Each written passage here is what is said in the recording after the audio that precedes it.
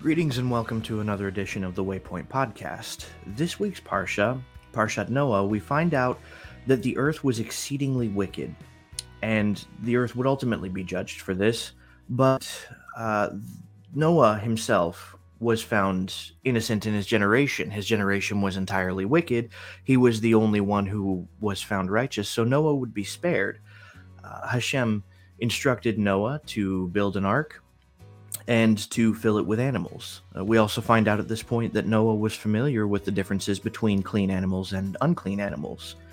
After the flood, Noah is given more instructions on how to live in this new world. The curse of Adam would then be lifted from the earth at this point, and a covenant was made with Noah, promising never to flood the earth again. After this, we get an interesting story about Noah getting drunk and Canaan seeing him in his full glory. And Noah then cursed his grandson Ham for this. There's tons of interesting thoughts on that, but continuing in our parsha, we read the generations of Noah's sons, otherwise known as the list of 70 nations. The culmination of this week's Parsha ends with the Tower of Babel. This is something familiar to most of us, as one of the famous names mentioned in the 70 Nations is Nimrod, and we understand him being the overseer of this project. So Hashem also confused the languages of the people so they wouldn't coagulate in one area, and they would continue to overspread the earth as the initial commandment was. And that is a brief summary of what we read over in this week's Parsha. With that, I will pass it off to my friend Seamus for the wonderful lesson he has prepared for us. Thank you. Hello, everybody, and welcome to the Waypoint Podcast, where we discuss little nuggets of insight from the weekly Torah portion. This week's Torah portion is Parashat Noah. It's a fairly long one, and there's so much to choose from when it comes to reading this Torah portion on what to speak about. We only have so much time here on the Waypoint Podcast, and I really was torn between many different topics. Just my notes here, the baptism of the world, the window in the ark. We could save that one for next year maybe, or another time.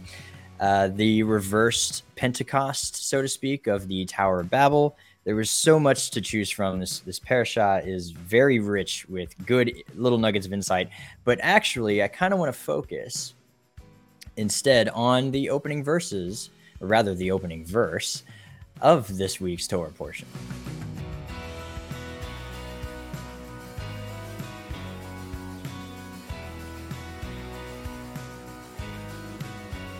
Parashat Noah opens with the following verse. I'm reading actually from a Stone Edition Chumash. These are the offspring of Noah. Noah was a righteous man, perfect in his generations. Noah walked with God. Noah had begotten 3 sons, Shem, Ham, and Yafet. And actually, that's about where I'm going to stop, because those are the 2 verses that I want to focus on the most. Because in my studies, I came across some interesting concepts that are hidden within the Hebrew of this particular verse. I say hidden, it's not exactly hidden, but it's an interesting piece of insight, particularly from the Or HaChaim, actually. So I have the Or HaChaim here, and I'm just going to read to you a number of things that he brings up. He has 5 different questions. We're only going to focus on 1 today, but he has 5. 1, why did it need to repeat that Noah fathered 3 sons? Was this not already written in the previous parasha from chapter 5, verse 32? 2, why did it need to mention the name Noah twice? So if you'll notice, we go back to the these are the offspring of Noah. Noah was a righteous man. Why say the name twice? What's going on here? 3, why did the verse need to say that the total number of sons was 3? This is obvious. It only needs to list the 3 sons. It doesn't need to number them and then list them. Number 4, the verse did not need to say the word sons, because simply by saying he fathered, it is understood that the sons being mentioned would be his sons. And 5, which is actually where we are going to focus, is why did the Torah write the word et 3 times in the verse, once before each name? So for those of you who are not totally tracking here, the et is a word in Hebrew, but it doesn't translate to anything. It's more of a object. It's something. It's a linguistic tool that Hebrew uses in order to help guide the way that the Hebrew should be understood and read. So it doesn't actually have a translation. It doesn't really translate to anything, but it is a word in Hebrew. Et, it's pronounced et, unless you're Ashkenazi, then you say es. The tav becomes a sav. But there is an interesting conundrum here. The word et usually indicates the object of a verb. Now, in our verse, the verb is fathered. Okay, but the objects, I should say, are the 3 sons, and it would be more than enough to say et and then list the 3 sons, Shem, Ham, and Yafet. But instead, the verse actually is careful to put an et before each of the names. And so if anyone is actually interested here, it is Benim et Shem et Ham ve'et Yafet. And so it's kind of a little redundant. There's really no need to put et before each and every individual name. It's kind of a waste of letters, really.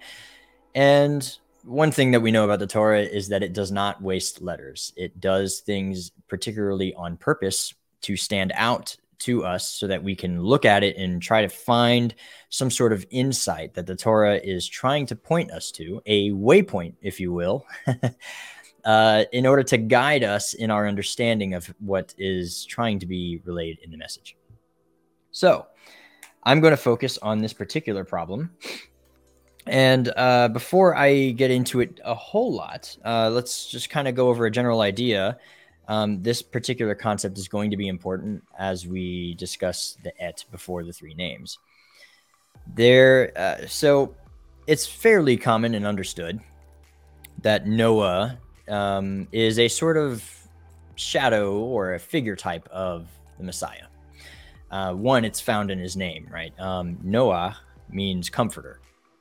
Now, it comes from Nachum, which means rest. His mother named him for that reason, from rest.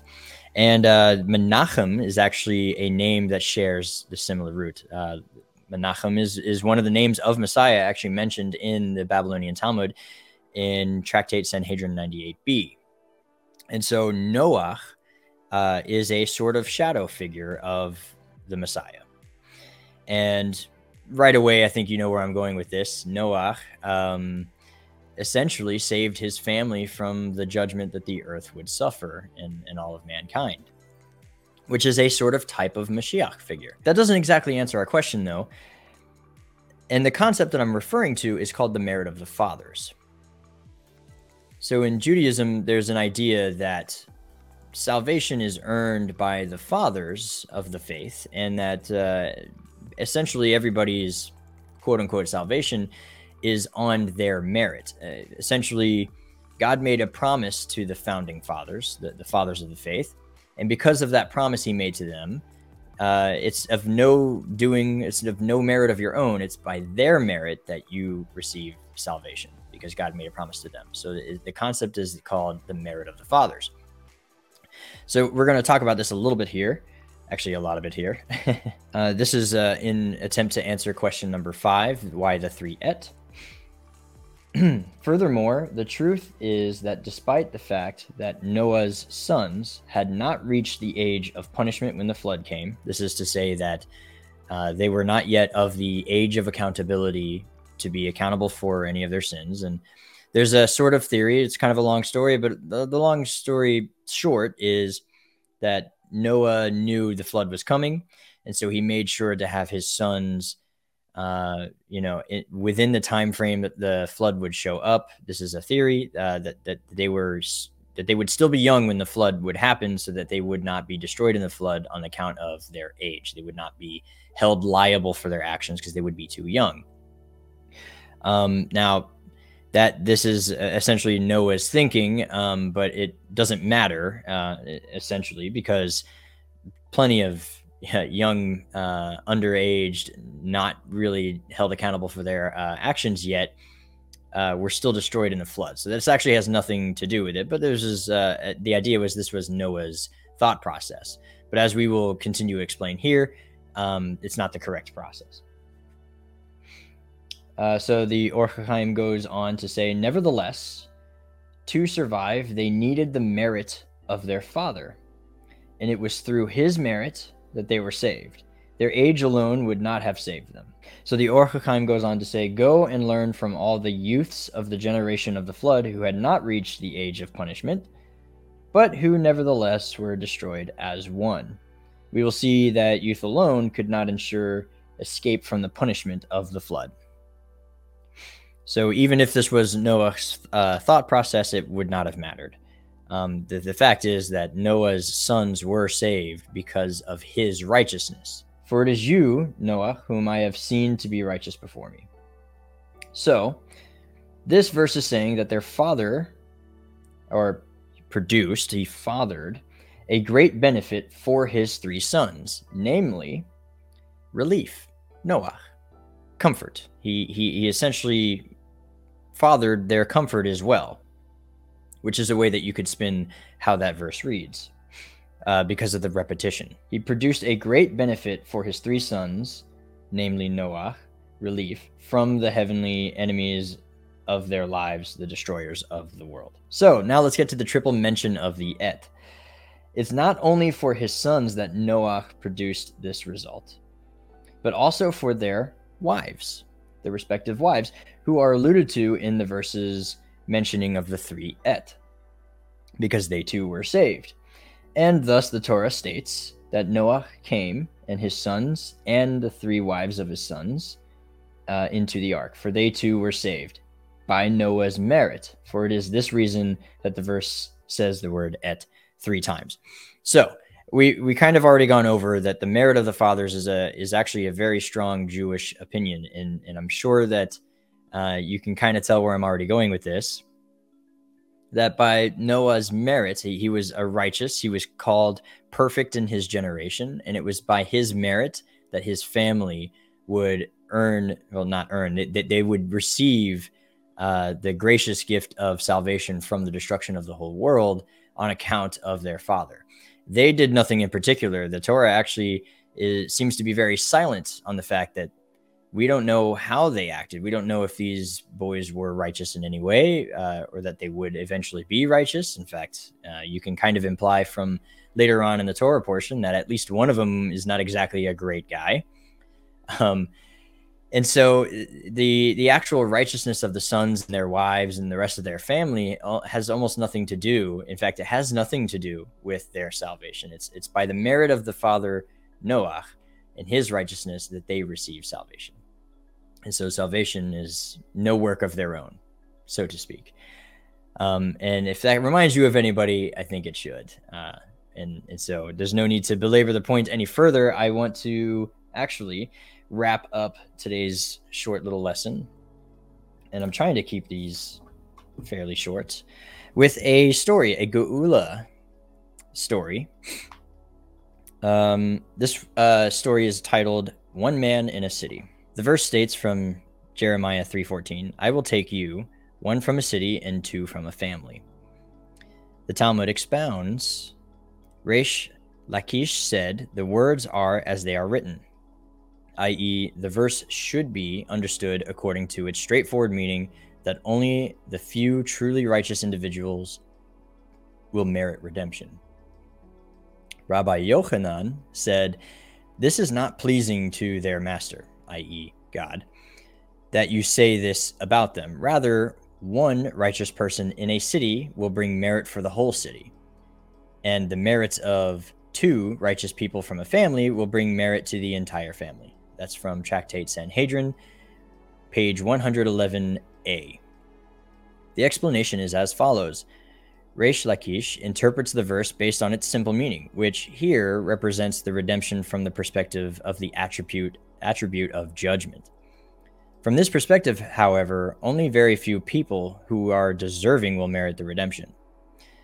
Rabbi Yochanan, however, explains the verse in a completely opposite light, that even the Jews who are not truly righteous will also be redeemed in the merit of those who are truly righteous, since the righteous do good deeds on behalf of the Jewish people. And to try and influence them to do the same, they actually protect and give merit to the Jewish people, elevating them and causing them all to be worthy of redemption. The final ruling concurs with the view of Rabbi Yochanan. So once again, we're talking about the merit of the fathers. There is the story goes on further to explain a point of view from the Rambam, that a person should view himself as being equally balanced between half merits and half sins, that he's exactly balanced. For those of you who might be reading Tanya, you may understand this as a Benoni, or the in-betweener, as he sits right in between.